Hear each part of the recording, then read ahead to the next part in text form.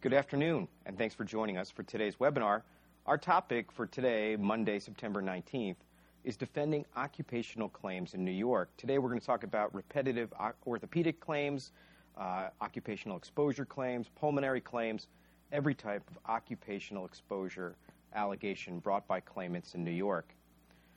At the end of today's webinar, you'll be able to respond to questions from your locations, your clients, your insureds, who are asking you questions like, hey, is this occupational exposure claim compensable? If so, how do we defend it? What kind of proofs can we provide to you? So this will help you facilitate those conversations you have with your location immediately after learning of an occupational claim. Thanks for joining us today. This is part of our webinar series that we do, a different topic every month. The webinar series roughly follows the outline and chapters in my handbook. If you haven't received a copy of your handbook, please request one from us now. We also have hundreds and hundreds and hundreds of articles on defending New York workers' compensation claims on the firm website. At that website, you can sign up for our newsletter. It's very gentle. It's non-spammy. About once a month, we'll send you a sort of a roundup, a summary of everything that's going on. And please feel free to use those resources. All right. Today, we're going to talk about the different injury types and what we're going to focus on today. First of all, in New York, physical traumatic injuries, someone slips, falls at work, breaks an arm, ankle, etc. Those are obvious, easy. We understand that those are likely to be compensable workers' compensation claims. We call those specifics or traumatics, right? There was one specific incident that led to the injury. A little bit more difficult in New York, which does allow for mental claims, and those would be psychiatric disability claims or mental injury claims. And then there's a whole range of claims like assaults and retaliations, et cetera, which can also be compensable under our Act. And generally speaking, those are handled as traumatic one-time incidents. Today we're going to be talking about repetitive trauma orthopedic claims and also the sort of exposure claims that we usually see associated, generally speaking, with pulmonary injuries. Occupational injuries in New York are those injuries which accrue over time. Okay, so there's no one specific date of loss. There's a period of exposure to these activities or conditions, which then lead to the medical impairment. To be compensable in New York, the burden is on the claimant to show that the condition actually arose out of from the employment and also from something that was specific to or a distinctive feature of the employment. Okay? What does that mean? Something peculiar to the employment, not something that we're exposed to, everybody's exposed to. For example, extremes of heat and cold are not really specific to any one employment. Other things like just having to stand or walk a lot, absolutely not specific or distinctive to any one employment. So we're going to talk a little bit more about this as we get into the legal defenses. We're going to talk about how we defend these from a legal perspective, and then I'm going to give you some practical information on how we practically defend these cases. Let's talk about the legal defenses. First, statute of limitations.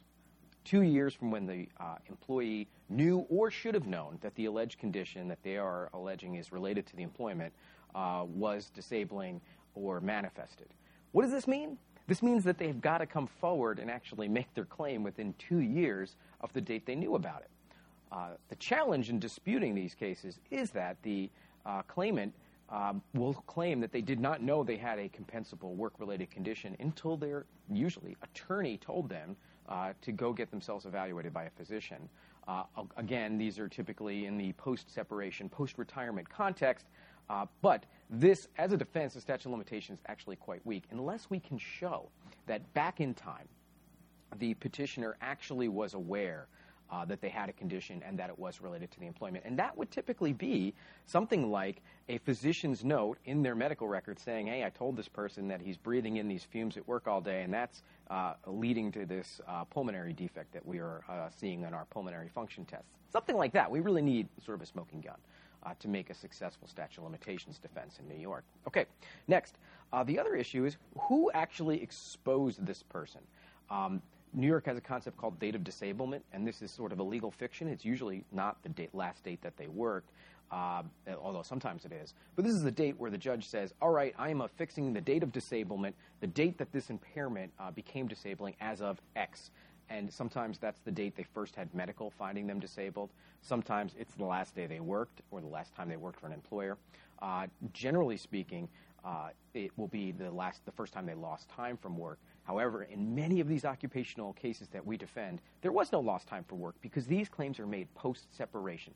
the claimant is no longer working for the insured or that location, and they've been terminated for some other reason, and then they bring the claim. Okay. Another defense that we have is the defense of lack of causal relationship, and this is really our medical defenses. This is really us arguing, hey, this person may have a pulmonary defect, right? They may have a ventilatory problem. They may have a restrictive pulmonary defect, but judge, it's absolutely not related to the employment. It's related to their, lifelong smoking history or something else, okay? So this is us arguing that there is no causal relationship between the actual condition and the employment, which is allegedly disabling. And finally, I'm just going to touch on one more topic on the legal sort of aspects of defending these cases, and that topic is apportionment. New York allows apportionment back to prior periods of exposure, back to prior employers. And the reason that's important is the employer last on the risk. Generally speaking, the employer who's found to be the employer for the workers' compensation purposes, and what I mean by that is it's the date of disablement has been found during their period of employment, is responsible for paying the medical benefits and any lost time or indemnity benefits, which would be due to the claimant. But under Section 44, that employer can then go back and apportion disability, ask for the judge, to apportion disability to all of the employers that contributed to this overall medical condition. And the reason that's a valuable thing to know is that when we're doing our medical discovery during the litigation of the main case, if we're finding periods of time when the claimant was losing time from prior employments or getting medical treatment, or the condition itself was fixed, measurable, and arrested during those periods of prior employment, well, we're going to certainly be going forward and asking the judge to apportion exposure to those periods of employment. So that's just something to keep in mind. How do you close occupational claims in New York? Well, basically three ways. First of all, you can take the case all the way to a judgment. You can try these cases. Generally speaking, I recommend my clients deny these cases, and the reason for that is the burden of proof is on the claimant. This is the rare instance where the presumptions run against the claimant. They've got to show there's something about the workforce, some distinctive feature of it that led to their condition. And we'll talk about how we defend that. Second, compromise. The vast majority of cases in New York, we're steering towards a Section 32. That's a lump sum, one-time settlement that is essentially a dismissal of the workers' compensation case. And then finally, some percentage of these cases just get closed due to lack of prosecution, lack of medical evidence, and in New York, the term for that is NFA, no further action, or dismissal administratively. All right, how do we defend these cases? Let's talk about the blood and guts. Practically, what do we do? First, almost every time you see an occupational case, when you see one, I want you to think to yourself, let's deny this case. Again, the reasons for that are you have statutory and legal defenses, and the burden of proof is on the claimant in these cases. The presumptions do not run in favor of any condition being found compensable. However, if you don't deny the case, remember, this is New York, gotcha state, you're going to be stuck with the claim. Also remember, and please go back to our prior webinars when we talk about denials and the speed at which denials need to be accomplished. If every case you don't deny, you're accepting. You've got 25 days from that notice of indexing to deny these cases, so don't lose track of it. What happens next? Well, in an occupational case, or any denied case, actually, any denied case, goes on to what we call a rocket docket. Okay, the rocket docket is created by regulation. It essentially says that within 30 days of the case being denied, it will be set down for a pre-hearing conference if, and only if, the claimant shows medical evidence. And then, after there is a pre-hearing conference, all the proofs are in essentially 60 days. We call this the rocket docket because from the date of denial until the date the case is actually decided could be as short as 90 days.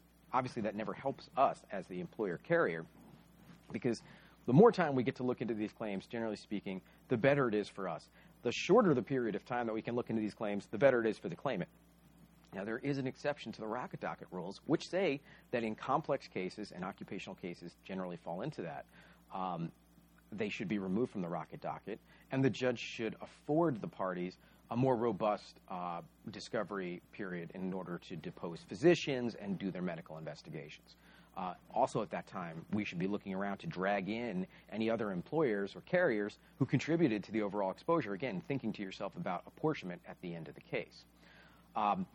The cases generally should be removed from the rocket docket. The only exception is carpal tunnels, and that's because, generally speaking, the methodology of injury and how carpal tunnels actually are treated are quite well understood throughout the court system, so those can stay on the rocket docket.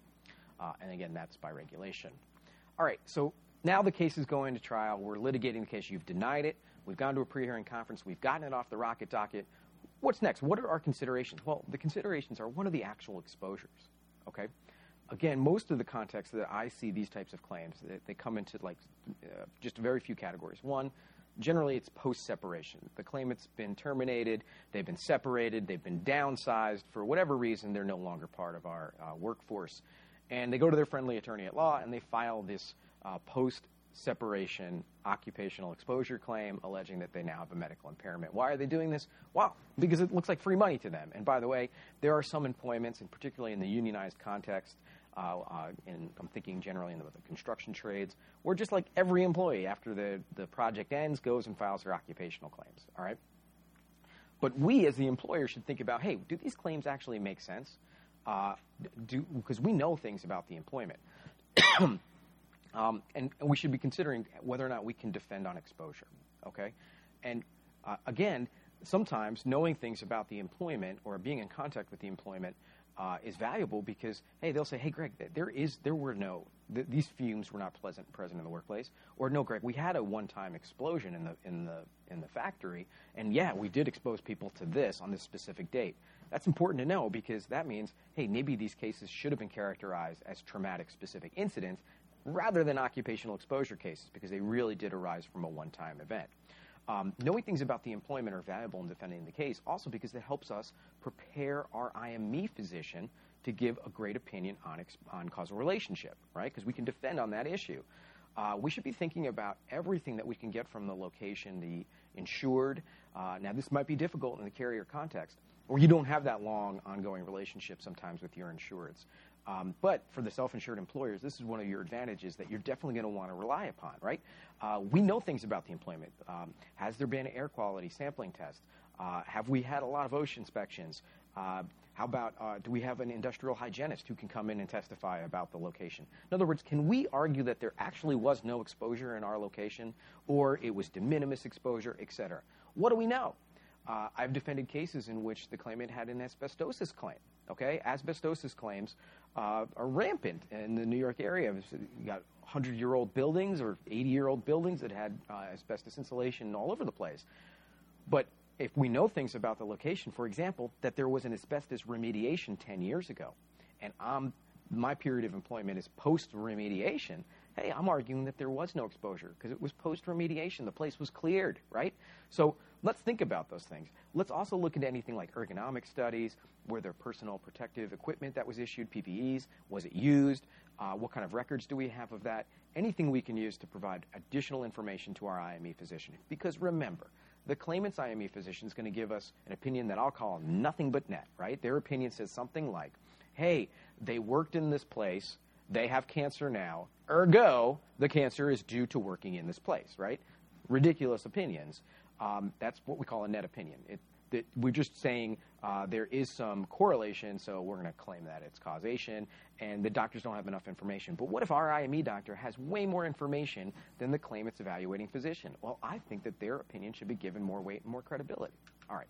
How do we get that information to the physician? Well, first of all, there is medical discovery that is available in New York workers' compensation. First of all, just on the claim form itself, the C3, they have to tell you when they first got treatment and whether they've ever had treatment for this condition in the past. So take a look at that employee claim form.